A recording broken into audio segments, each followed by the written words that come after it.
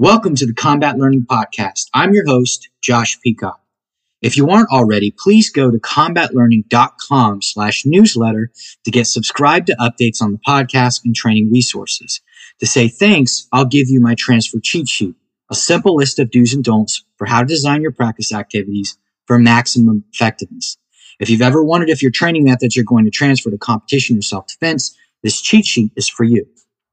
Plus, I'll send you my little ebook, An Introduction to Motor Learning for Martial Arts, to get you up to speed on what we're talking about. Go to combatlearning.com/newsletter to claim that now. Today, I'm joined by Nick Delgadillo, a starting strength coach, head of corporate development at Starting Strength, and a lifelong martial artist. In this episode, Nick unpacks common misconceptions about strength training and how conditioning works for most athletes in combat sports. He introduces us to the so-called two-factor model of strength and conditioning for sports. Rather than spread your precious workout time across a multitude of accessory exercises, he argues that most martial artists are better served by moving up their numbers on the big four compound lifts, which are the back squat, the bench press, the overhead press, and the deadlift. This keeps conditioning work and sport-specific work properly separated. Nick also gives tips on how to balance novice programming with the steep recovery demands of combat sports practice. If you're looking for a simple way to improve your performance on the mat, this episode is for you. Also, this is a special topic. The Combat Learning Podcast is and will remain focused on perceptual motor learning. But I thought this would be a welcome and insightful pattern break from the usual episode subject matter. So if you're excited to jump in, hit the subscribe button on your podcatcher and enjoy the show. All right. Welcome to the podcast, Nick. Some of my listeners, I think, will recognize you. They'll know who you are. But for those of them that don't, introduce us to your background in martial arts as well as strength. Yeah, sure. I'm Nick Delgadillo, by the way. I started in martial arts. So my strength training journey or development, I guess you could say, is largely a result of my martial arts experience. So my lifting experience started in high school with off-season football. So I played football in high school. Mm-hmm. And as soon as my freshman year of football season was over, the coaches said, "Hey, we lift weights after school. If you want to be good, you got to lift weights." So I wanted to be good, so I started lifting weights, and that was transformative for me, I would say, because as a 13-year-old kid, going and doing something physical that was difficult and getting excited about it and learning just by way of doing the process, learning that I had control over a process in so much that I get out of it what I put into it was really, really valuable. So I think that was, looking back on my life, that those 4 years that I spent playing football and lifting and getting strong and watching my performance improve on the field based on how hard we worked in the off season in the gym was huge. It made me realize as a young kid that I could pretty much learn how to do stuff, and I could get better at stuff. Mm-hmm. So yeah, I mean, years passed. I just like every dude, I think probably has had some passing interest, at least in martial arts, and I got into Thai boxing in my early 20s. Never had done any martial arts before that. But always kind of had an interest, right? So I got into martial arts. I got into Muay Thai and submission grappling. Started teaching then. I'd always liked teaching and coaching, even in the high school days. I was always coaching the younger lifters, and people would. I became these. It's weird how this happens, but people just start asking me questions. Like I knew something. So they would ask me questions, and I liked explaining things, and I was really always interested in how processes, especially learning processes, work. So. So I always liked coaching, always liked teaching. So pretty soon after I started martial arts, after I started Muay Thai, I started teaching and coaching and doing security work and doing bouncing at bars in downtown St. Louis. and that kind of stuff. So that was my entry into the sort of self-defense world, but just as a result of the people I was around and what we were doing at the time. And this would have been the early 2000s. So I got into martial arts and weapons and learning how to shoot a pistol and carrying knives and carrying silly stuff like expandable batons and all the stuff doing security work that I really at the time didn't know how to use properly, and I'm consider myself lucky that I didn't get more hurt than I did doing stuff like this. But so through Muay Thai, I got into the security work and the self-defense stuff, teaching people how to do security too. So I started getting into the security world, and then I hooked up with some Krav Maga guys, and I started teaching Krav Maga about 4 or 5 years after I started getting into martial arts. So I started teaching that. That would have been like 04, 05 ish, and I was in that world sort of for a very long time. So I've realized that what I was teaching wasn't that great. So I would seek out the people who I thought were doing better and were thinking about things, because it's like with anything, and especially things that get popular. There's only going to be a few people who are thinking and questioning and advancing what's actually going on, especially with something that gets really big and huge and popular. Everybody kind of settles into a comfortable way of doing things. So I was never that kind. I always thought about what I was doing and questioned, and always thought about better ways to teach and better ways to do things and what actually works, because I actually had a genuine interest in not just being a self-defense instructor, but actually making people better, and actually teaching something that was real and useful. A lot of people, I think, just based on my experience, are quick to separate something that they are doing. For example, I'm teaching self-defense, but this is the version that I teach people, like normal people. Yeah. And this is the version that I teach the heavy hitters, like the people who really want to go. And I don't think that's necessary. I think it's totally reasonable to blend the two together and teach actual useful things to everybody, even if they're not athletically gifted or mentally, ready to just get in and fight every single day. So, through Krav Maga, I started jiu-jitsu.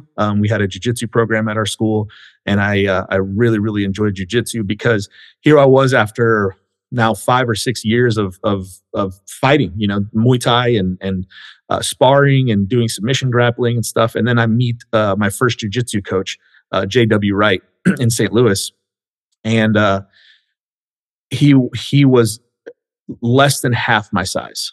And the first class I took, he basically threw me over his head, and just handled me like I was a child. And it was amazing. I was like, this is the coolest thing I've ever done. I need to learn how to do this. So that was it, man. Because with somebody who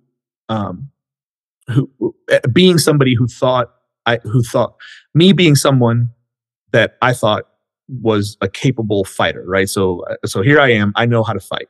To have somebody just wipe the floor completely with me, and just effortlessly the first day, I hoped, I think, or expected that it would have been a little bit more trouble for him. So, and I think W at the time was like, I think he was a brown belt. I don't know if he had his black belt at the time yet. So that was awesome, man. And then I met other guys. A lot of his coaches. The guy who actually ended up teaching for us was a purple belt, and he was over 300 pounds, and he just moved so smooth and so clean, so technical. So the whole thing just totally appealed to me. So that was kind of my introduction to jiu-jitsu. And so yeah, man, the years progressed. I taught people. I moved further and further away from Krav Maga and the way that most people think of Krav Maga, and just kind of started integrating things based on what I knew worked, and integrated wrestling and integrated grappling and a lot of clinch fighting. And then during those years, I was looking for through teaching classes, I was teaching lots of classes. So teaching lots of self-defense classes, lots of conditioning classes. Because when you have a busy school with lots of members, they want to do fitness stuff. So you're teaching fitness stuff. And I started getting personal training clients as a result of this. So just doing really silly things like, slamming medicine balls and flipping tires and doing stuff with kettlebells and all the functional fitness stuff was just getting started. And there were guys out there who were doing really, really cool looking things and just really intense conditioning workouts that feel like fighting, right? Because they make you tired. So I did a lot of that stuff, and I was looking for some kind of a fitness certification. And I kind of at the same time I got into CrossFit and was looking into getting certified through CrossFit or CrossFit Football, John Welborn's thing at the time. That really appealed to me because it had barbells, and I remembered barbells from back in the high school days. So I got back into barbells through CrossFit, and then I found Ripeto's videos on CrossFit. So at the time he was the barbell guy. He was the strength guy for CrossFit, and his videos were just head and shoulders above any other content that CrossFit was producing in terms of just explanation and analyzing what's going on. So I bought his book, or I got his book from the library and read it, and just decided that by that time I was kind of programming my own CrossFit workouts, which doesn't really much because CrossFit, honestly, if we're being honest with ourselves, you can really do whatever you want and call it CrossFit. Yeah. But I was programming my own CrossFit workouts, and then I started incorporating some strength work into those based on what I saw that CrossFit Football that John Welborn and his crew were doing. So I was doing like a heavy lift and then like a short WOD after the heavy lift. And then when I found out about starting strength through CrossFit, basically through the CrossFit forums, I decided, okay, let me focus on this for a little bit. And I started running the starting strength program, and I did it wrong and did it badly, like everybody does. But I made some strength gains, and it was very productive. So like just getting just even a little bit stronger for the first time made everything feel easier, which doesn't really happen because I was doing CrossFit heavily, like 3 days on, 1 day off thing, doing the workout that was on the website.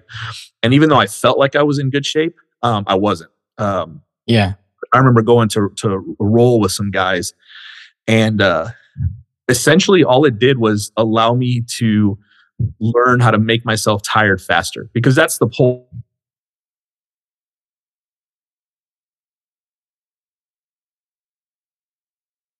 of minutes. The first minute I was just like completely gassed. And I'd never felt that way before, ever, and I'd been at this point rolling for quite a bit. And but strength training was the opposite. I did almost no additional conditioning, and had some serious benefits in terms of performance on the mat and everything else I was doing. So anyway,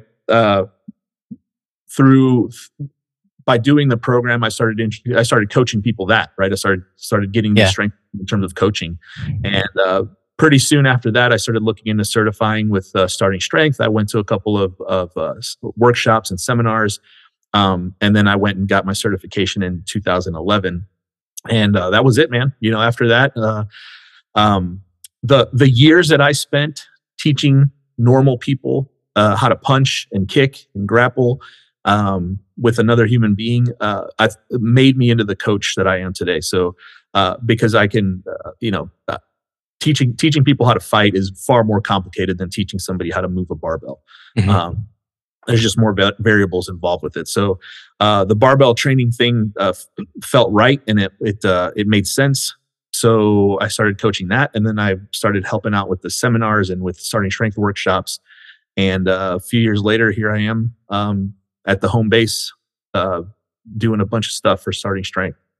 So yeah, and then now, it's been 7 years or so since I've been here. My whole life up to 7 years ago was having a day job and then doing fitness or strength training and self-defense stuff on the side, right? So before work, after work, on the weekends. The last 5 or 6 years here with Starting Strength, we've been working a lot on just building the brand. We've got the gyms now, we've got the franchise gyms now, we've got affiliates, we've got certifications and stuff like that. So all that stuff is off and running, and we're constantly making it better and working on it. It's a lot of work, but here over the last 2-3 years or so, after finding Craig Douglas and Cecil Birch and all these guys that we all know and train with, and we give our money to, Tom Givens, I always miss people, so I try to throw out. But there's this whole community, this whole world of people who are doing things correctly. Basically, everything that I was looking for the first 15 years that I was involved with self-defense and with fitness, it's already here, and it's fantastic. So it's pretty exciting because now it's all kind of there, and people have a resource or have the ability to find good, useful training done by really good people who know what the hell they're talking about and actually care about doing things correctly, not stroking their own egos. And it's been fantastic. So my whole thing now is trying to talk to people about why doing jujitsu, learning how to shoot a gun are not enough. Like the third element of that is fitness, and fitness for most people most of the time means getting stronger. Especially if you're already doing jujitsu, you're meeting all of your conditioning and coordination and all the other needs that you need in terms of strength and conditioning that don't involve using a barbell, right? So if you want to be efficient, if you want to do things in the most efficient way possible, in the way that saves your joints for long-term health, barbells are the way to go. So and barbells done correctly, right, with efficient technique and programmed correctly. So those are the two things that we do, that Starting Strength does. So it's cool that I've been able to mix my love for self-defense and fighting with my love for coaching people and helping people learn how to get stronger and making their lives better through strength training. That's kind of where we're at right now, is especially for me, right? There's nobody, like everybody here. A couple guys have dabbled with martial arts and MMA and stuff like that.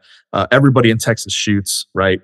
Right. Very few of them shoot well, but I'm the only one kind of in this circle that at least here at the home base that is involved in all aspects of that stuff.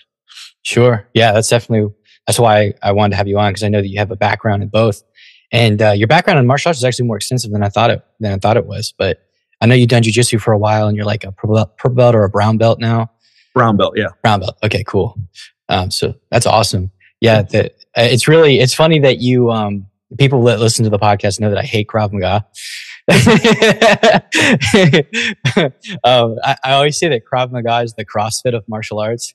Exactly right. That's I say that CrossFit is the Krav Maga of strength and conditioning. Right. But that's really funny. It's cool, and you got beyond it, and you kind of went in the same trajectory I did. I don't really do a lot of combatives, but I've researched self-defense for a long time. And I kind of went through the same thing. I was thought Krav Maga was the bee's knees. I come from a traditional martial arts background, so I just heard everything wrong you could possibly hear about how self-defense works. Right. And then I realized Krav Maga, I was like, this is actually almost literally just karate without keys on. Like, you even do the one steps for the most part. Right. And then I realized that there was a problem with not just, they teach you how to punch and they teach you how to kick, and that's fine, right? That's not necessarily wrong. But a lot of the escapes are very bad. The knife defense is very bad. And the reason why they're bad is because of the training is bad. The training is not, you don't interact with another body the way that you do in jiu-jitsu. So you just don't know the timing, and you don't know how hard it is to hold on to somebody's, wrist or something, or things like that. But yeah, so speaking of my background in traditional martial arts, all the way through my 20s, I'm 31 now. So all the way up into probably my late 20s, I was always under the impression that all you had to do was calisthenics, or you just had to do martial arts, or your technique just had to be better. So before we get into that too much, what is strength, so that we can dispel any misconceptions there first? What is strength? There's people try to define it in different ways. What is it at base? Sure. Yeah. And just real quick, in defense, so I like CrossFit. So CrossFit has in a lot of ways made what we do with starting strength possible, right? Because sure, yeah. You said you're 31, so you might not remember like late night infomercials TV that much, but like every infomercial when I was growing up as a kid, fitness was a machine. Yeah. You do 3 days a week, 20 minutes, and then they show like some fitness model doing this thing. And then like P90X came out and they showed like sweaty people hopping around and doing things and like dudes yelling and stuff. And it became cool to like work hard, and I think CrossFit took that concept, whether they realize it or not, right? But took that, and so P90X kind of laid the groundwork for like fitness is difficult, right? Fitness is not easy, and then CrossFit just like tripled down on that, So the fact that millions probably of people have touched a barbell again, the fact that we have like all this equipment behind me is readily available is all due to CrossFit. And I think there's a parallel there in the combatives and the self-defense world, that without the popularity of something like Krav Maga, guys like me and people who are much better than me would still be kind of in relative obscurity, just kind of doing this in their little corners with a few people here and there. And jiu-jitsu too. Jiu-jitsu is the next thing, right? So the goal now is to make sure jiu-jitsu doesn't turn into what things like Krav Maga and CrossFit have done. And as long as they keep the competitive aspect as part of it, as long as it doesn't end up in the fucking Olympics, jiu-jitsu will be just fine. Yeah. People get really excited about wanting to have jiu-jitsu in the Olympics. It's the worst thing that could possibly happen to jiu-jitsu. Yeah. And I don't know if people understand that, because as soon as you have a worldwide governing body deciding what the rules are, it's going to change the sport permanently, right? Like what happened to judo, essentially. So anyway, man, in terms of Krav Maga, the principles are solid. It's counterattack. It's react and counterattack and be very violent and very aggressive. It's the application that was the problem. You've got maybe a few guys who did it really, really well and could teach it really, really well. But then when you've got thousands of these unqualified instructors teaching this stuff, it just degrades so quickly, because you have to systematize it. You have to make it so that somebody can learn how to teach this thing. But then you don't enforce any quality, right? Krav Maga should have evolved into what we're seeing in the useful combatives world. It should have evolved into that. That's what it should have done. If it had remained honest, and if it had remained about not people's egos and doing what's best to teach people how to fight and teach people how to do self-defense, it would have looked like a few strikes, learning how to strike. It would have looked like a lot of clinch fighting, and it would have looked like integrating weapons. And it's their mistake for not having followed that trajectory, right? Because they weren't thinking about it hard enough. So anyway, off on that tangent. Back to your question, which was what is actual strength? Yeah, that's actually really simple. It's how hard can you push or pull something? How much force can you produce with your body? So how can you use your muscles and bones, the system of levers that makes up your body, in order to interact with the environment? So the simplest definition, and this is Ripeto's definition, which is great. It's the ability to produce force. That's what strength is. It's nothing else. If you want to come up with a different definition, you'll have to explain it and explain why the simplest definition, which is the ability to produce force, is inferior. And good luck. I don't know that there's a better way to explain it. People will go into things like, if you squat 365 ass to grass with your butt touching the floor versus squatting 450 just below parallel, 365 somehow with the additional 8 inches of range of motion is stronger. It's not stronger. You either moved more weight or you didn't, right? So now there's more discussion to be had there, right? Because if you squat high, you could squat way more weight, but now you're not using all of your muscles and your joints fully, right? Because you haven't gone through a full range of motion. Yeah. That all makes sense? Yeah. That makes a lot of sense. So when I saw that, I've seen strength defined so many ways. You have like if people will use it like colloquially, and if you can lift a sort of arbitrarily heavy weight for like a lot of reps, oh, that guy's strong, right? So strength is conflated with endurance, is conflated with just other complicated ways of thinking about what goes into it. So I just wanted to clear that up. That it's basically just how much force can you produce, like how much can your muscles actually produce against an external object, right? And so I like that definition. That really cleared a lot up for me when I was trying to sort out, what was what. So as a traditional martial artist, I was always told, and I'm told this in jiu-jitsu too. So it's like, it's everywhere, right? Yeah. I was told that, stop using strength and rely on technique. So is my question to you is strength opposed to technique somehow? And if not, how do they interact with each other? It's not opposed to technique, but it could potentially hold back technique development for sure. Mm-hmm. So I think when people, now there's two things. Sometimes when people say that, it's an ego thing, right? So you're using too much strength. It's because you're kicking my ass, right? So that's a problem, because that's not actually a valid reason to tell somebody not to use strength. You wouldn't tell somebody to not use flexibility. You wouldn't tell somebody to not use speed. You wouldn't tell somebody to not use timing, right? So those are all attributes that contribute to your ability to fight or to do jiu-jitsu or whatever, right? So why is it's interesting that strength is the bad guy, right? Strength is the one that people have a problem with. I've never heard somebody say, "Dude, you're so flexible. Don't use your flexibility on this round." Like, that's silly, right? It just doesn't make any sense. But people are very quick to say, "Oh, you're using too much strength."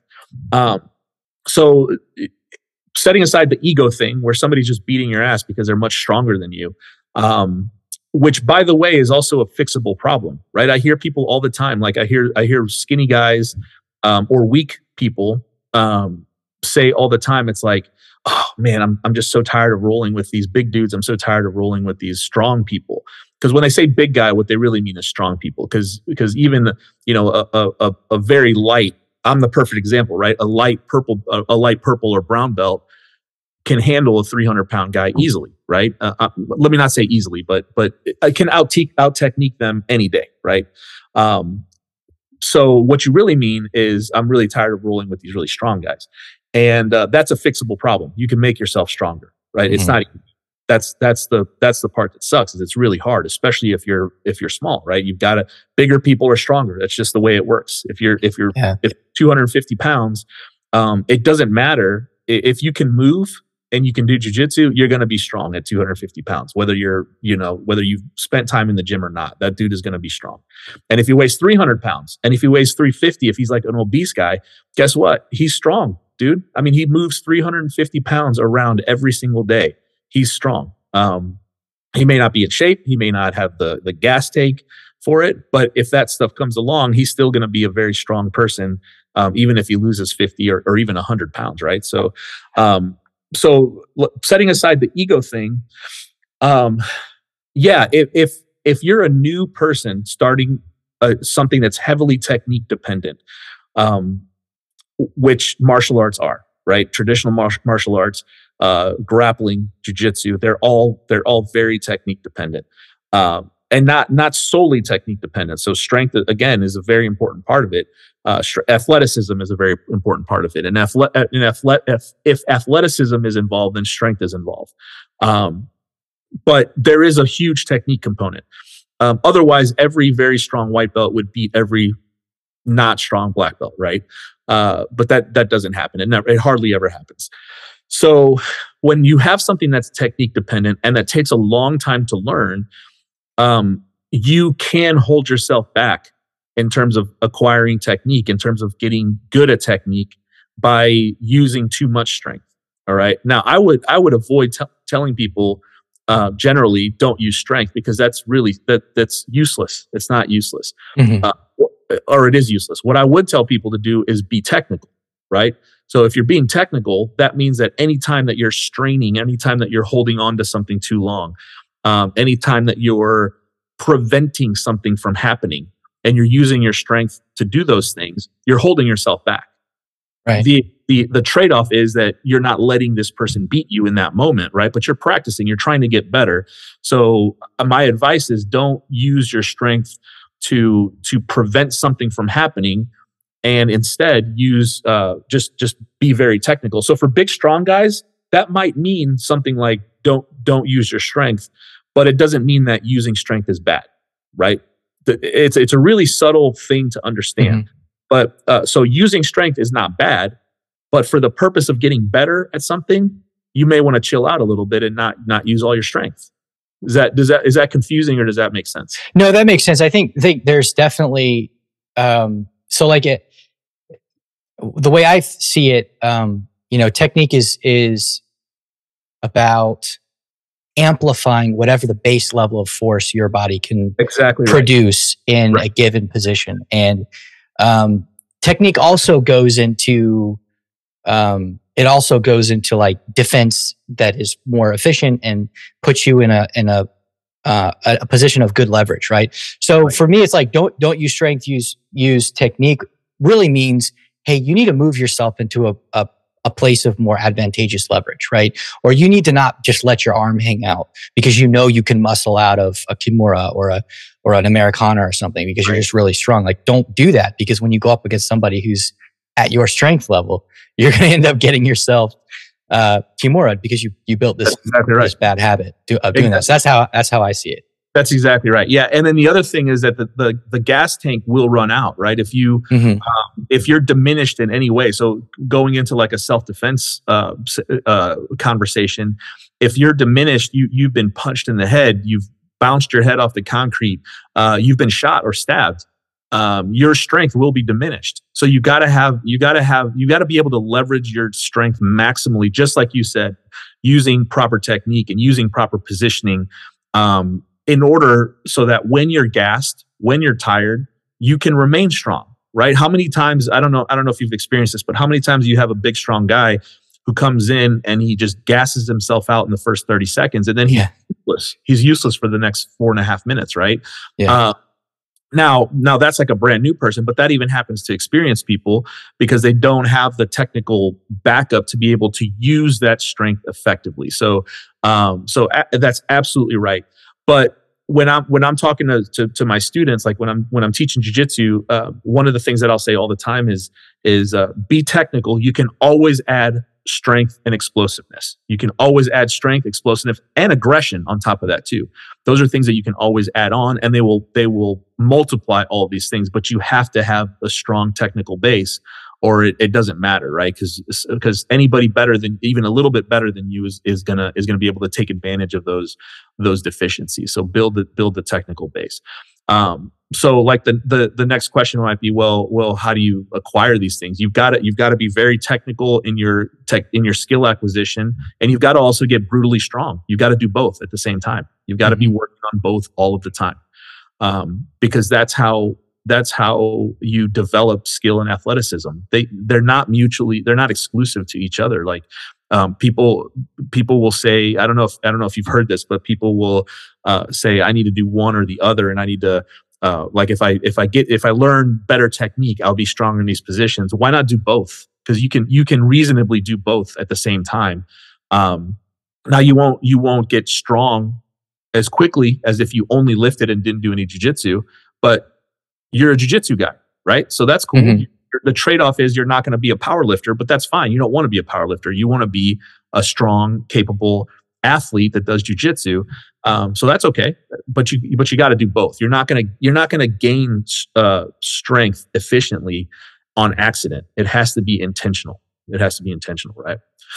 Yeah. So speaking of that, Starting Strength has really promoted an interesting and very different than the conventional wisdom, a model of strength and conditioning for sports, the 2-factor model. So that's one of the reasons why I was really, really excited to have you on today, is because I wanted to kind of get into the nitty-gritty of this. So what is the 2-factor model of strength and conditioning for sport?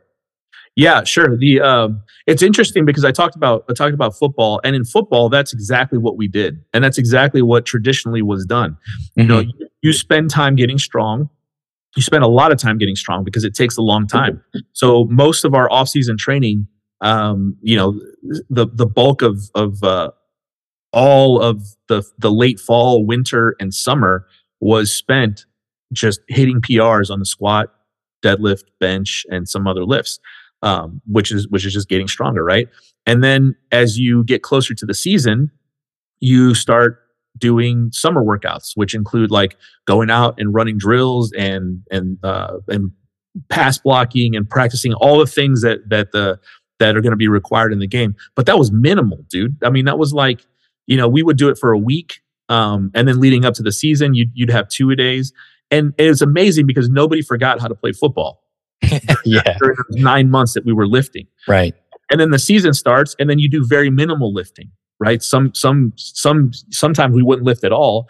But still, even if you have reasonable practice schedule, you can lift once or twice a week and maintain some strength. But during the season, you're playing and practicing football and just maintaining the strength. So that's like an application of the 2-factor model. And it just means, in the most simple terms, that human performance is composed of 2 things. And one is physiologic adaptations and the other is skill. And the way you acquire physiological adaptations is through training. And the way you acquire skill is through practice. And the main idea here is that those 2 things need to remain separate to do them correctly. Because the current model or the current thinking of strength and conditioning, and this is bottom to top from the personal trainer at the gym all the way up to the professional strength and conditioning level. The current practice is to mesh the 2 things together. Yeah. So in functional training type stuff. So you're trying to, like, I remember seeing a video of Anderson Silva, arguably one of the greatest fighters of all time.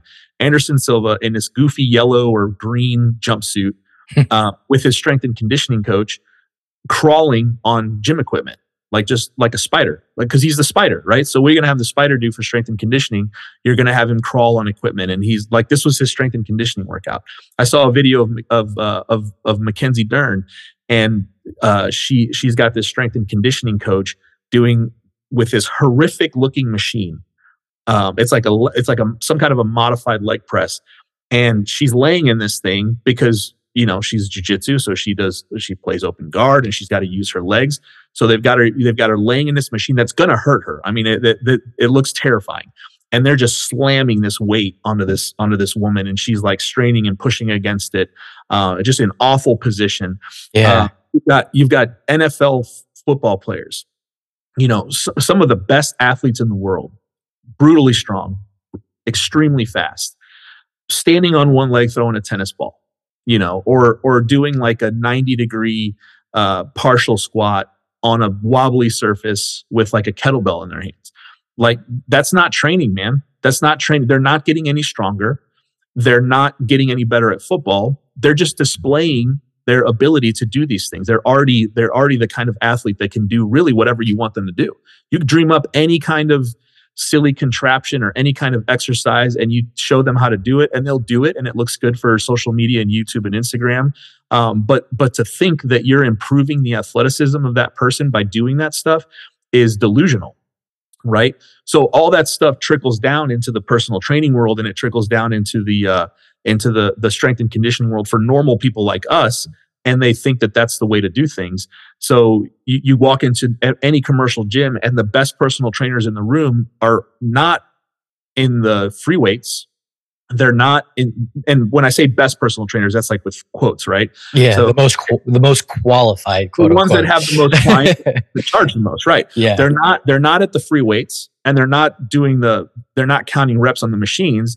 They're over in the functional fitness area with all the wobbly shit and with the kettlebells and with the band and the most wild ways that they can get people to move.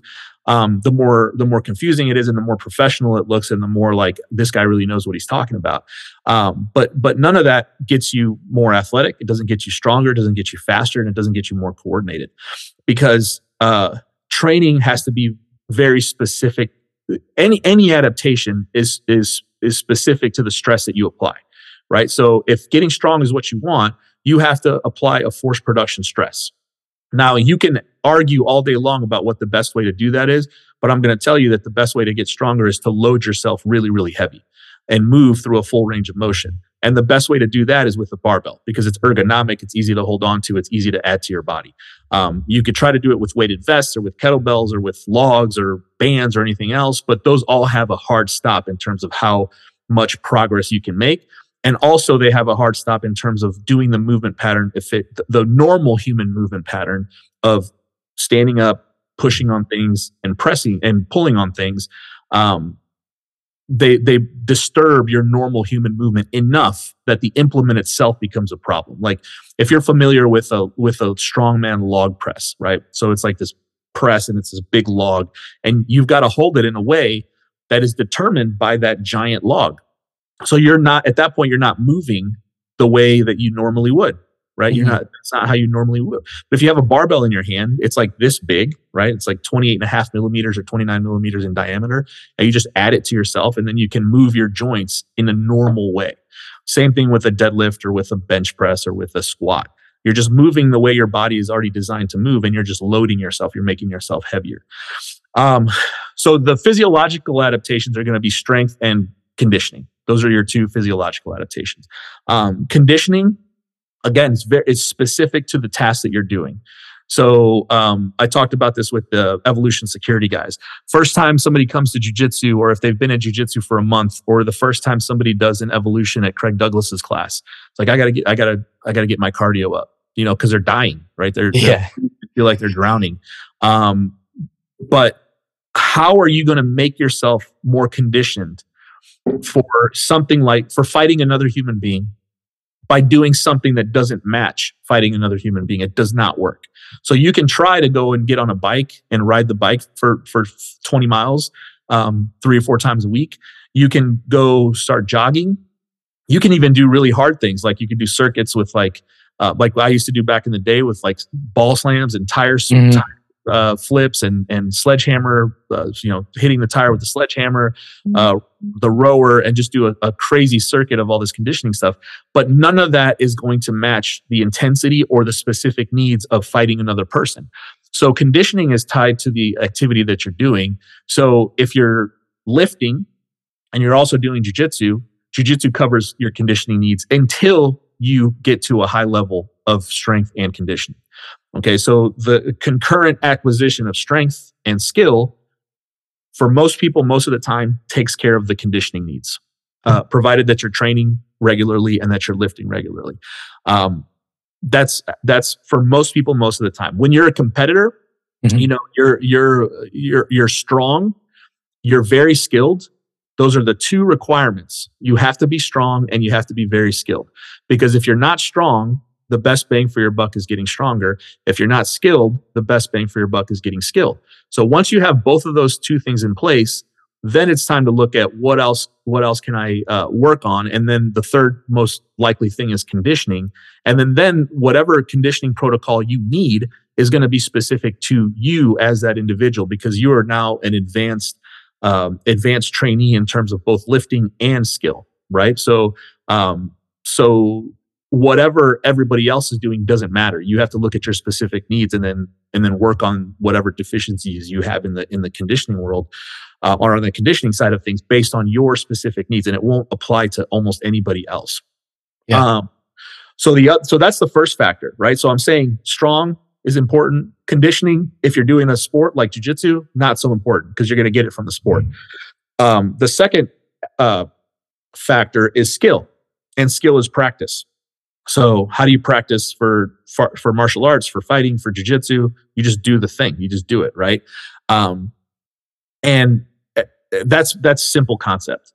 But let's take a movement in jiu-jitsu like a hip bump or an oompa, right? Mm-hmm. So someone who's like thinking about this stuff will look at that movement and say to themselves, I'm going to start doing strength and conditioning for jiu-jitsu. So what I'll do is I'll go into the gym and I'll put a weight on my hips. Like I'll do a bunch of hip thrusts because that'll make my oompa better. It's not the way it works, because strength is a general adaptation. You're increasing the capacity of your body through, like if you think of a car, it's a bigger engine and it's a stronger frame and it's a stronger suspension. That's what strength does for you. Driving the car is practice, right? So that's the skill part of it. And it doesn't matter how it doesn't, like you could try to get in the car and cover one eye. That's not going to make you a better driver. It's just making your driving worse, and it's not improving the fundamental aspects of that vehicle, right? So that's essentially what you're doing when you're trying to take movements that you do in your sport and mimic those in the gym. It's unnecessary because strength, again, is a general adaptation. You apply that strength by practicing. So whatever strength you acquire by doing squats and presses and deadlifts, squats, presses, pulls, whatever strength your body develops gets applied when you go and you practice your jiu-jitsu 3, 4, 5 times a week. It just comes along with it because the movements that you're doing are requiring that strength anyway, right? So that's kind of a long-winded summary of the two-factor model. And that's basically the way it works. It's a very simple concept, but everybody likes to screw it up. That's the current personal training and strength and conditioning model, is to make things look like the activities that you do and then load them or make them more difficult through instability or load or whatever, right? Yeah, I even saw the Danaher Death Squad with a guy down in like Puerto Rico, I think is where they went for a while over COVID, and they were training down there. And they were like, yeah, we got to go to our strength and conditioning guy. So they went to this dude's garage and they just did a bunch of ridiculous stuff. Like they're doing tons of like high rep stuff with lower weights, unstable ball, like the Bosu ball or whatever, all that kind of stuff, like trying to do.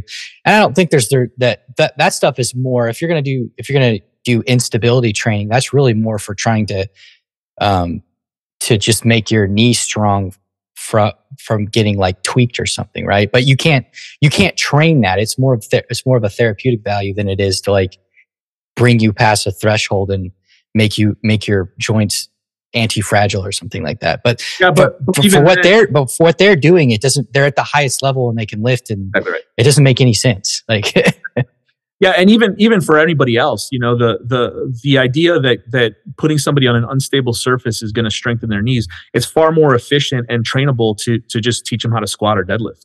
Mm-hmm. That'll take care of all of the stability needs of the joint without introducing an unnecessary variable.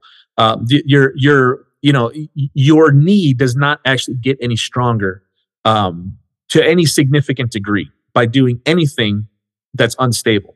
Mm-hmm. All right. So let me explain that a little bit. So, let's say my knee's janky. It's hurting. It's achy, whatever. I've got tendonitis. Maybe I've got a torn meniscus. So by standing on this surface, on this Bosu ball, my knee will get just strong enough to be able to handle the instability of that Bosu ball. Mm-hmm. Now I can add some weight to myself. Like I can put a weighted vest on, or I can hold a kettlebell, or I can do any other thing to add further so I can bring a little bit more load into the situation.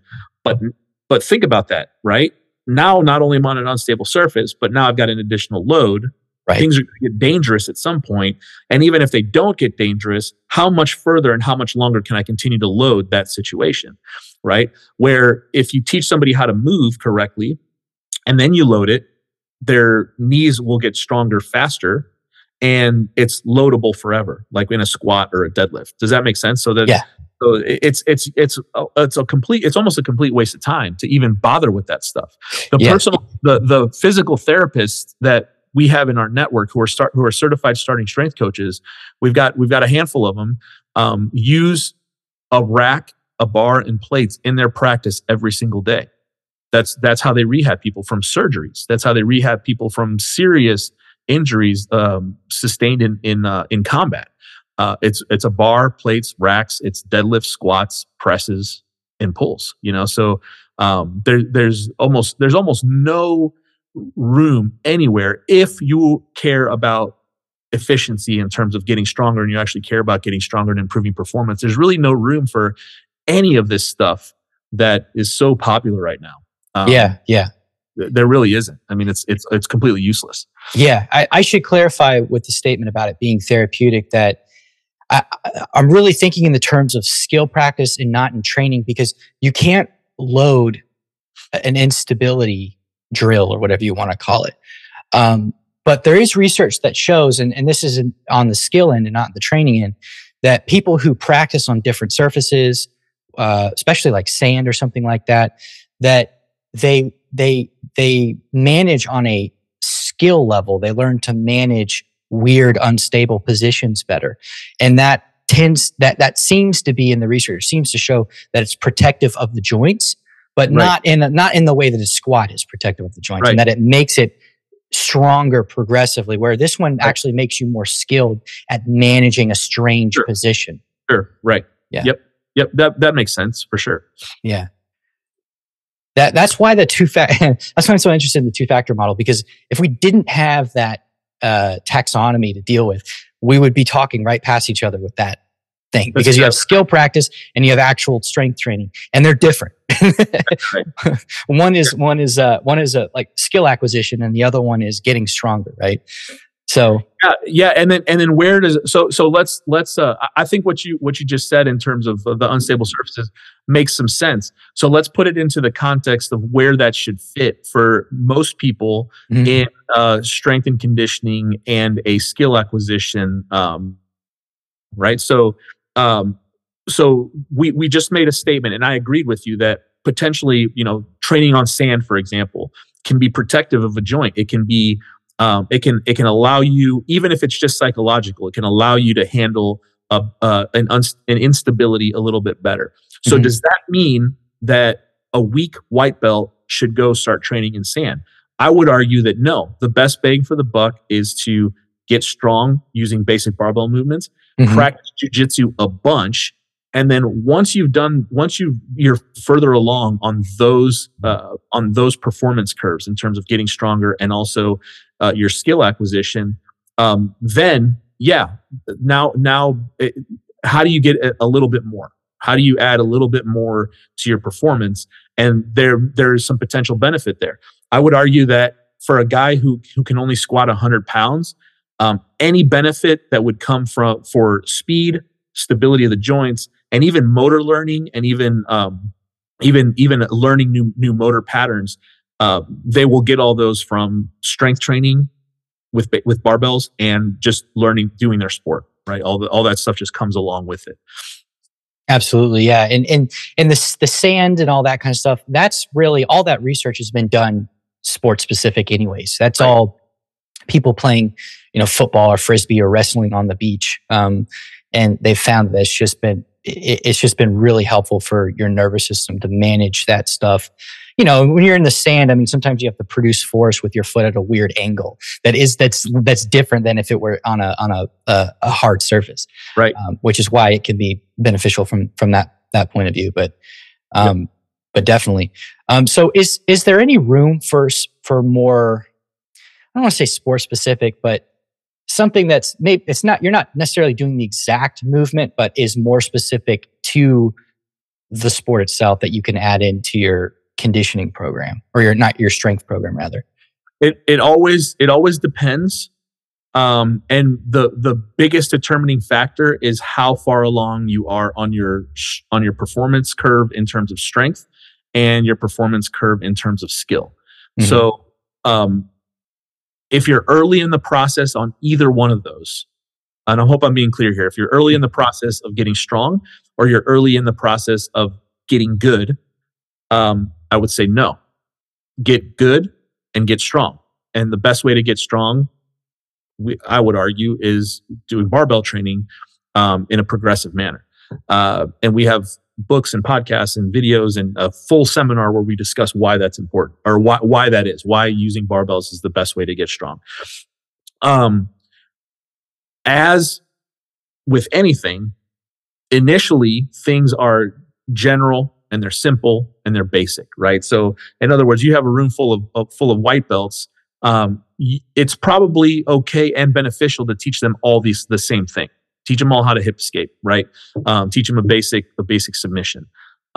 As you progress, both in terms of strength, and I'm doing this with my hands because it's like the law of diminishing returns, right? The performance curve. It's very steep at first, and then it flattens, it plateaus. Right. So as you progress, your performance in both skill and strength slows down in terms of how quickly you are getting better. Yeah. Because in order to get better, it requires more resources, more time, more practice, more energy, more calories, more weight on the bar, and so on, right? So along with that, the programming for strength and the practice that you have to do in terms of skill acquisition becomes more specific and more individualized. All right. So yes. So the answer is yes, but not until you need it. Not until your specific needs require that you add this additional thing. On the strength side, that takes years. You don't even have to worry about it. Just keep getting stronger. On the skill side, maybe, right? Yeah, absolutely. You're going to have to, like, if you suck at playing open guard, while the rest of the class is working on one thing, your coach may tell you, hey, just work on your open guard, right? During these roles, you're going to do open guard. And you see what I'm saying? So it becomes specific to that individual person. Some of that will bleed over into the strength training stuff too, right? So I can't really think of any specific examples. It'd be like, it depends. It's a case by case basis, right? But I could see an argument for like,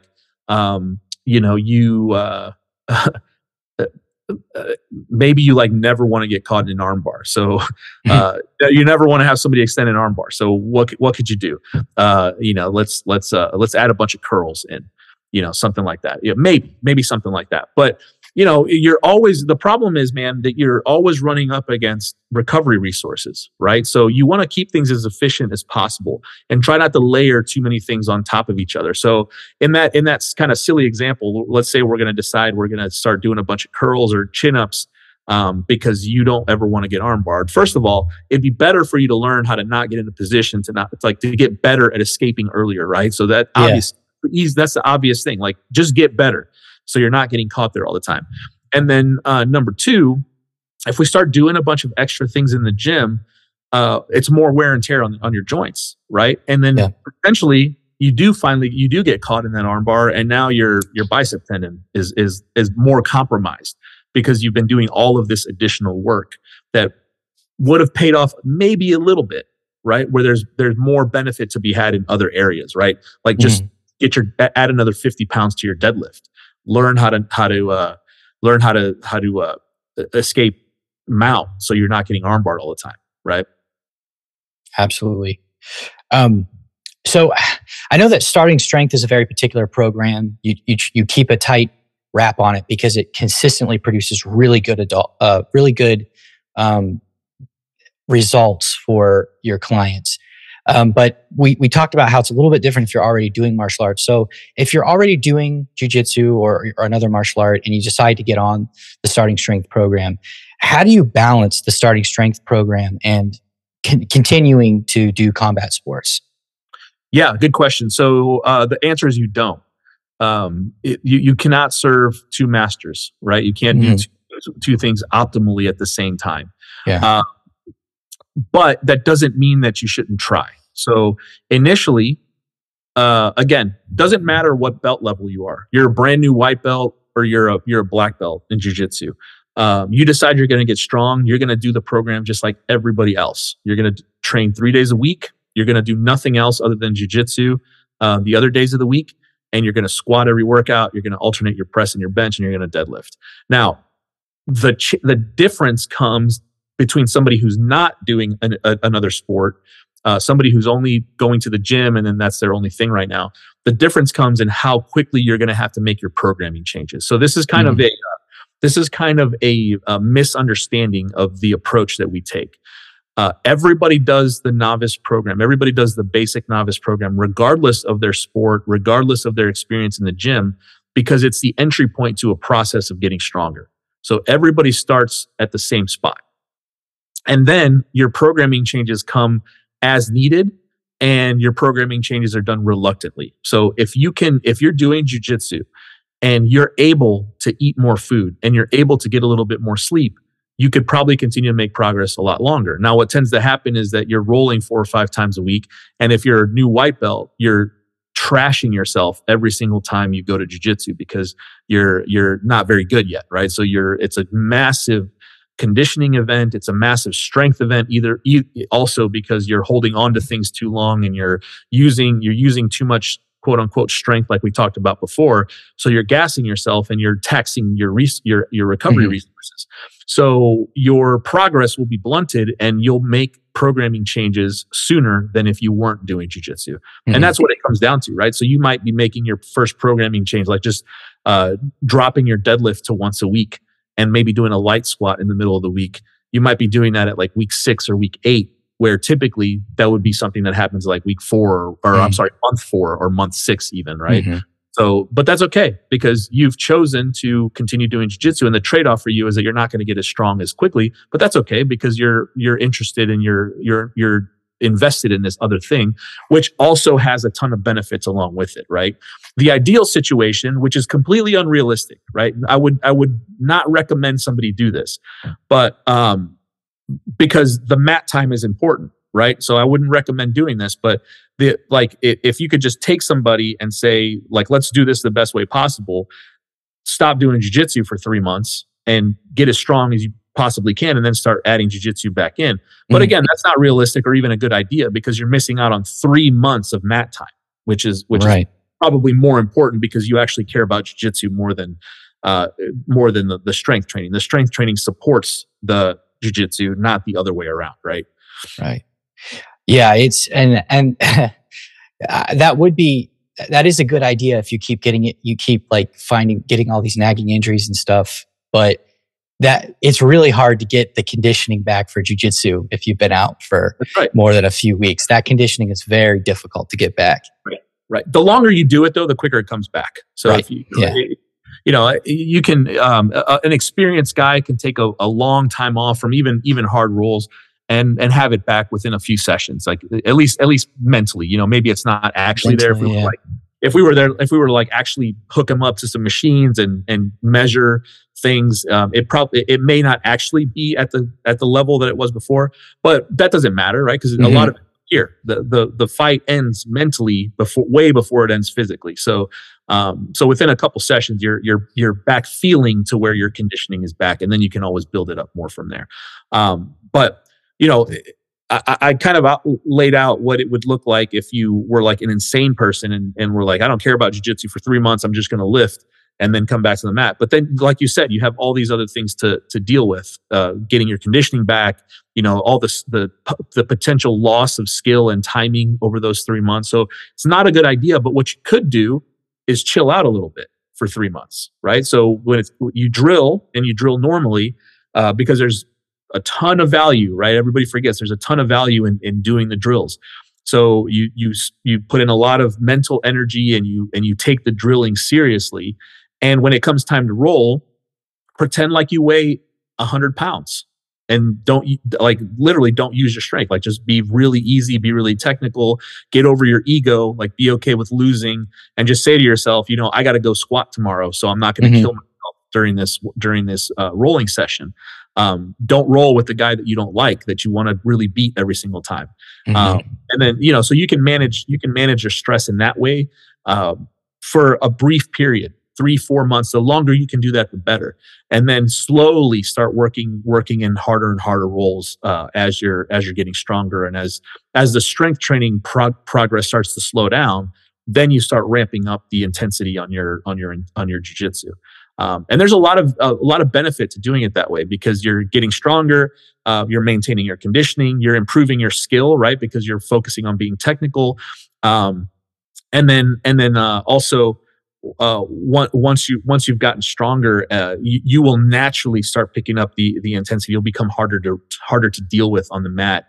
And you may never feel like you have to up your intensity, like you're just getting better the whole way through. So, taking that kind of disciplined mental approach is really, really beneficial, especially for newer people. The brown belts, the black belts, they don't have to be told this stuff. They typically understand it pretty well. For experienced people, like if I get somebody who's a a brown belt asking me about getting stronger, they're going to change nothing about what they do. Just start eating, like eat your ass off and go train and go lift, because they're going to be fine. They'll typically know how to manage their stress on the mat. Usually guys like that, especially if they're skinny, need to be okay with gaining weight and getting bigger. So that's the biggest challenge for experienced people is they're used to doing what they do, and they're going to have to work at gaining muscle, which is going to involve getting bigger. So it's going to involve gaining weight. The new people, it doesn't matter. They're typically out of shape anyway, right? So it's all benefit for them. It's all plus side for them. Yeah, that's me right now, getting bigger. I've never been. I'm a small guy. I'm almost usually the smallest guy on the mat, unless there's teenagers training there. So I'm like 5'8". I think I'm starting to get close to 180, but I was like 160, 170 for the last few years. So That's rough, dude. It was pretty small. It is rough, and I'm not strong. So even though I've done martial arts my whole life, I've had all these injuries that I never dealt with properly. It's like unstable shoulder, right? Changes the way you roll, changes the positions you put yourself in. Flexor injuries from doing Taekwondo for so many years and teaching Taekwondo and demonstrating while I was cold and not properly warmed up. So creating these problems. These are all things that I've had to work through with squatting heavies, caused the flexors to get tight. But I worked through it. Took a light day, came back, resolved itself, right? Then it got really aggressive on the overhead press, and my shoulder's really not bothering me. And my coach is even like, dude, you're rolling different now. Like you're going for stuff. You're not as defensive on everything. So it changes the way you roll without making you non-technical, I guess is what I'm trying to say. Exactly right. Yeah, and you bring up an excellent point, man. You know, the getting strong is great.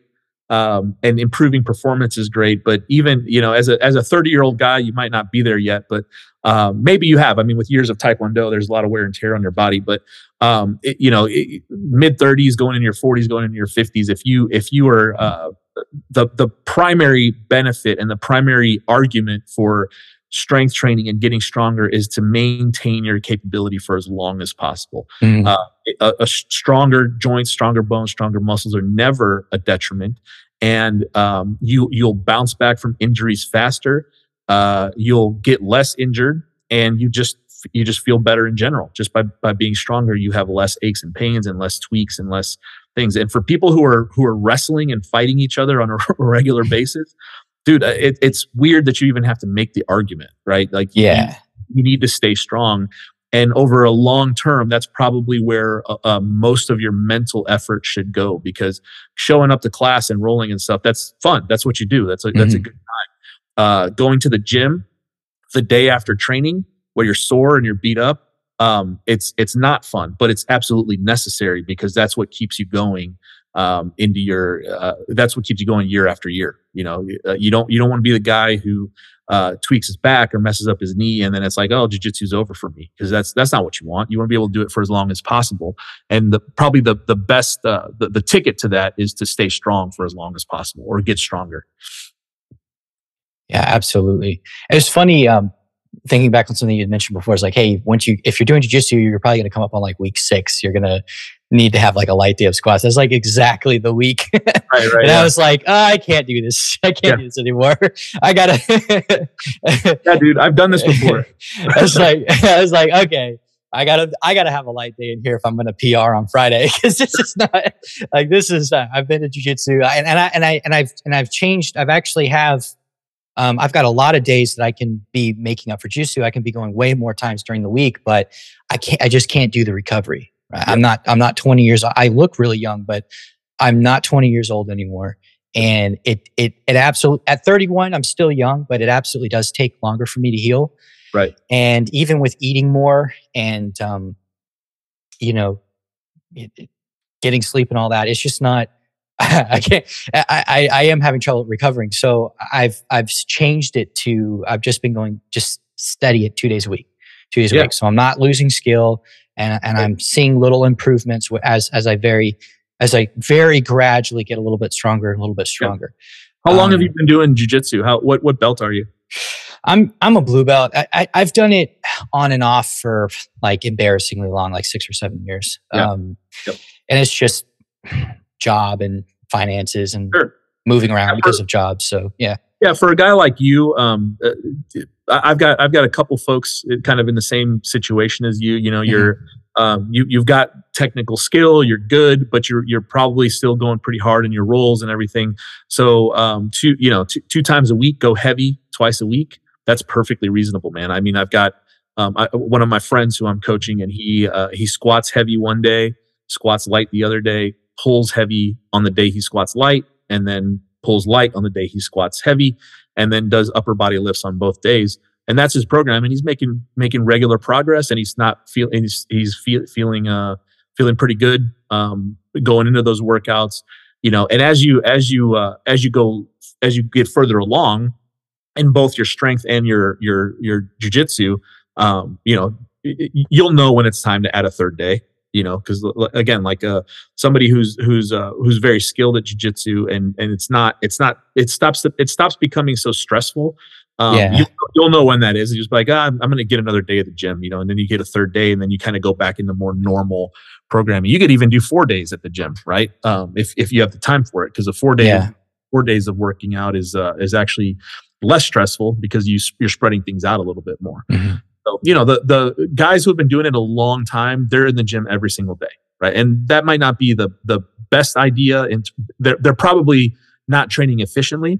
Mm-hmm. But there's no reason that you can't train hard in the gym for 4 days and do jujitsu, do 2 days, right? If you're a brown belt or a black belt, that's perfectly reasonable. Do it.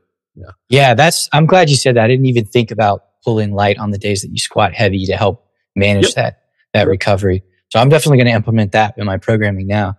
The mistake would be to just keep everything light all the time. It's got to stay. You just got to figure out where you're going to put it, right? Yeah. I hear people, they say dumb stuff like just do more reps and lift. And they're like, no, that's actually literally not how the adaptation works. You're adapting for endurance and not for absolute strength. that and also if you're doing it correctly, like if you're going to do sets of 8 or you do sets of 10, it's got to be brutally hard. Like it's got to be really hard. And then now you're running up against tendonitis and you're running up against overuse. Yes. So it's just a bad idea overall. You're not going to get stronger. And if you're using sufficiently heavy weights to create stress, that stress comes out in terms of like things like tendonitis and joint pain and stuff like that. It's just a bad idea. Now, if you're on a 3-day schedule like I am for lifting, how do you stack that with your jiu-jitsu practice? Do you practice on separate days, or do you try to stack it on the same days? Like, how does that work? Yeah. Good question. That's a personal preference thing. Me personally, I prefer to lift on the same days that I roll. So then if you're like, let's say, like if you're doing jiu-jitsu every day, you don't have a choice, right? If you're doing 5 days a week. But if let's say you go to classes on Tuesdays and Thursdays, and you want to train 3 days a week, Monday, Wednesday, Friday, that makes sense, right? It's just that when you come in on Wednesday, after having rolled on Tuesday, that workout, you're going to feel stiffer. You're going to feel achy, right? So maybe that workout becomes your light day, right? If you're going to be 3 days a week, that becomes your light day. You could still deadlift heavy, even if you're sore and you're beat up, because it's just not that it doesn't beat you up too much, right? It's real heavy, but it doesn't beat up your joints like a squat will. If you're doing jiu-jitsu Monday, Wednesday, Friday, I would do lifting first. So like lift in the morning, lift at lunchtime, lift right before, and then do jiu-jitsu after. Don't try to lift after having done jiu-jitsu. Yeah. Not going to feel good. It's not going to work.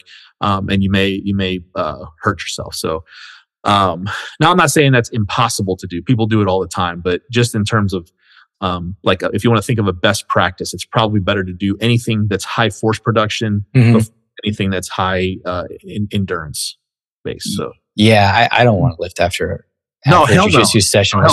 I play a lot of butterfly guard too. So like my flexors and people are always bigger than me. So my flexors are always acting up, and I don't want to like squat heavy. Yeah. Or right after that, my body's going to compensate in some way it shouldn't probably. Exactly. And it's not going to be good, but yeah. Yeah. So there's no, I'm not going to say that one is better than the other. It's literally personal preference in how you deal with things. You know, I guess ideally, if you could if you could, if you're going to do jiu-jitsu 3 days a week, you're going to lift 3 days a week, and there's no other considerations, like your wife's not going to get mad at you for being gone all all day or whatever.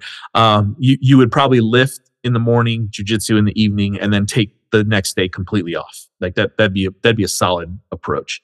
But as a jiu-jitsu coach, I would like you to do jiu-jitsu as often as possible. So I would prefer that you manage your intensity on the mats through the week. Like maybe on Friday, since it's your last day of the week, on Friday, that's the day you roll hard. Or if you go to an open mat on the weekend or something, that's the day you roll hard.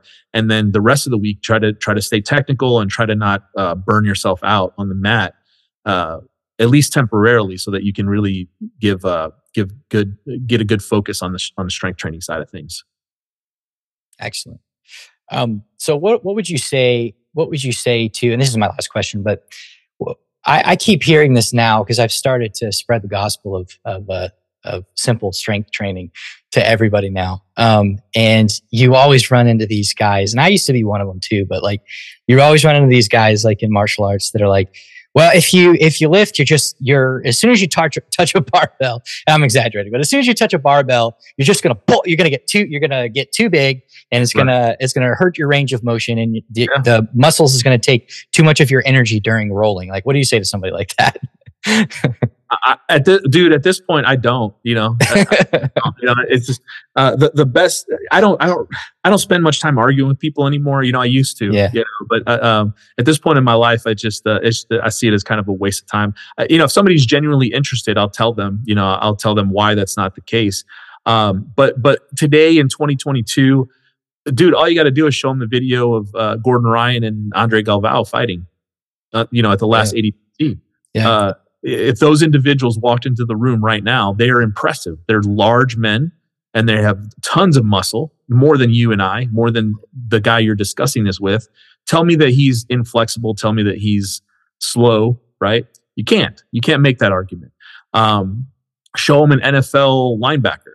The guy runs a 4.2 40, and he's 240 pounds, and he's like 10% body fat. Is that guy slow? Is he inflexible? No, he's not slow or inflexible, right? So it's just kind of silly. So yeah, I mean, there's all the examples from the rest of the athletic world, right? There's 300-pound Olympic lifters who snatch a barbell over their head and their butt is touching the platform. That guy's not inflexible, right? But he's got 400 plus pounds up over his head, and he did it very, very quickly. So wrestlers, right?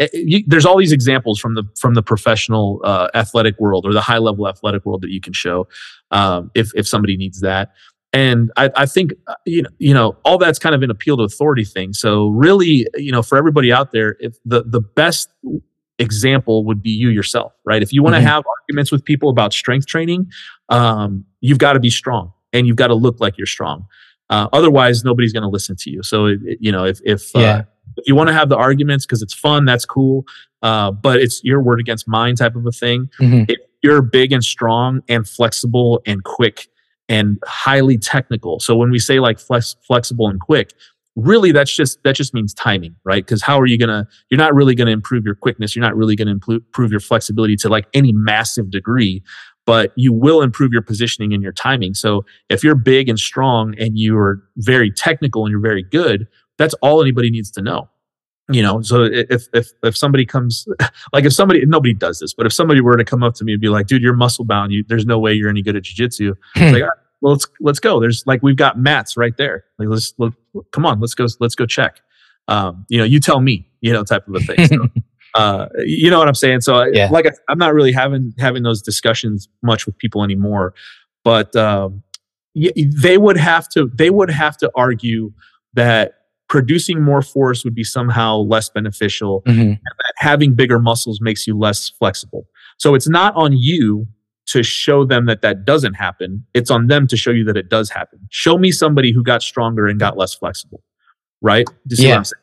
Exactly. The last person that said something like that to me, I was like, first of all, you have to do like a bodybuilding protocol for like years and years and years, and maybe even steroids to even get that big. I mean, you have to lift for so long. I've haven't missed a workout in like 2.5 months, and there's barely a noticeable change in my shoulders and my chest, right? Right. Like if you're, and I'm pushing myself making increments way faster than most people do when they start training. They'll go up 10 pounds, 10 pounds, 10 pounds. They'll hit a plateau, and then they'll kind of hang out there, and they'll only go up slowly from there. Right. And I'm going up way faster than that. And I've got to be building muscle because I'm still hitting my numbers. But I'm not getting, you know what I mean? Like I'm not just blowing out. You just can't, it's literally physiologically impossible to do that. Like even after lifting for a couple of years, you're not going to be so big that you have these weird movements like some bodybuilders they can. And that's a fantastic point, right? That's probably the best way to phrase this. It's like, here, let's do this. You start training and start getting bigger and stronger. And the moment that you decide you have too much muscle, just stop and the muscle will go away. Right. So exactly. Right. Like go ahead. Like, I think the best thing you can do is just try this and get stronger and get bigger. And, the day that you get on the mat and you say to yourself, oh, damn, I'm getting less flexible, or, oh, damn, my arms are so big that I can't, that I can't do this technique anymore, then you should just stop. And then when you stop, your muscles will go back to what they were before. Right. But nobody's going to do that. Right. But you're exactly right. Like you don't get huge on accident. Like that's a very intentional and very difficult thing to do. Otherwise, every guy that who goes to the gym would be massive. Yeah. Right? And there's dudes that go to the gym every single day and they don't look any different. Yeah. Any different, right? And they're trying to get big. Like they would love anything more. They would love nothing more than to get giant, than to get huge. And they cannot do it because it's really hard to do. Yeah. So yeah, your point's excellent. It doesn't actually happen, and it doesn't happen on accident. Like there's the story of Arnold, like a reporter or somebody asked him, why would I lift weights? I don't want to look like you. And he says something like, don't worry, you won't. It's totally true. Right? It ain't going to happen. It's such an excellent backhand. You're not going to accidentally get massive and inflexible. It doesn't happen. No, people just, I guess they don't. And I didn't, and I get upset, but I was this way too. Like I didn't understand the difference between body training protocols and like powerlifting or strength training protocols. Right. But it makes sense if you understand how the muscle adapts and you look at it like, hey, you got to be at more intensity for lower reps if you want to move up strength because you physically cannot handle more reps. But you have to be training at that high rep range. I'm not high rep, that high intensity range, because otherwise, how are you going to get strong enough to handle that weight if you're not handling the weight? Right. Exactly. So, and then, bodybuilding is totally different. You have to manage lower weights at higher reps so that you can, I think Rip calls it, building the muscle belly. It does bulge, but it doesn't, you're not necessarily producing more full force. Bodybuilders understand this too. And the reason, and this is something that people don't understand, the reason that bodybuilders have to do higher reps is because the loads are so heavy that it's unsustainable. Right. So, and think about the weights. And when we talk about bodybuilders, we're talking about actual bodybuilders, like not the dude at Gold's Gym. Yeah. Like actual bodybuilders. If a guy gets under the bar and squats a set of 8 for like four or 5 sets, right? He's doing 4 sets of 8. He's not doing it with 315 pounds. He's not doing it with 275. Mm-hmm. He's doing it with 400 plus or 500 plus in some instances, right? So, can that guy squat a bunch more weight? Yeah. But he's going to squat a bunch more weight and then he can't squat again for 2 weeks, right? He can't squat heavy for 2 weeks. Yep. But this guy is on, whatever, cocktail of things that allow him to train in this way and that allow him to respond to that kind of stress. But he's going to do legs again in a couple days. And guess what? He's going to get under the bar again and he's going to do 400 plus pounds for however many bunches of reps. But that's something that he literally would not be able to do if he trained the way a powerlifter trains for strength, right? Because that's not the goal. The goal for him is to look a certain way and to make the muscles look a certain way for the contest, not to lift as much weight as possible. But that weight that those guys are lifting are still ridiculously heavy weights. So when a little skinny dude comes up and starts talking about bodybuilding, he has no idea what he's talking about. because squatting 140 for 4 sets of 8 is not the same as what that dude over there who weighs 300 pounds with 10% body fat is doing. It's not the same thing, you know? Yeah, not even close. Like, and none of it applies to what we do. None of it applies to our world, which is fighting and improving performance for fighting, which requires force production. Right. Absolutely. You don't. I've heard people in the MMA sphere be like, "Yeah, I use weightlifting differently than other people. I get in and I bang out a bunch, like just a ton of reps." I'm like, as I was thinking about it, I was like, I don't understand why you would approach it that way. Why wouldn't you just get stronger? Yeah. Well, I think they are getting stronger. Yeah, I guess so. One of the guys said, "Yeah, I'm not trying to lift the absolute most. I'm just trying to have endurance." So I was like, "Okay, but I don't know. I just like, why? Why not get stronger? Because then you probably wouldn't need as much endurance in your fights if you got way stronger, like significantly stronger." Yep. Yeah. Yep. That's right. Cool. So, well, thank you for coming on. Is there anything you'd like to plug? Where can people find you? You can find me. My website is liftfightwin.com. I post things there occasionally. Startingstrength.com. I've got a bunch of articles and videos on startingstrength.com. You can search my name and I've got some specific videos specific articles on jiu-jitsu and conditioning and stuff like that. Rip and I do the podcast every week. So Starting Strength Radio is on Apple Podcasts and Spotify and all those things. So I'm on there with Rip. It's Rip's show, but I'm in the background talking usually a bunch too. And then we do seminars here in Wichita Falls every other month. I do workshops around the country for strength training. John Valentine and I are doing another lift, shoot, fight workshop here in Wichita Falls in December. That's December 17th and 18th. Cool. So we'll teach you how to lift. We'll hit the range, and then we'll put it all together. We'll teach you how to clinch and use your gun in a clinch. So those are the big ones. Awesome. Cool. Well, thanks again for coming on, and I hope we can do this again. Absolutely. Anytime, man. Thank you very much. Thanks so much for listening to the Combat Learning Podcast. If you enjoyed this episode, remember to leave us a review on Apple Podcasts or Google Podcasts or your podcatcher of choice. It really helps us out. Finally, this episode, including the intro music, is produced by Micah Peacock. Thanks in advance, and I'll see you on the next episode.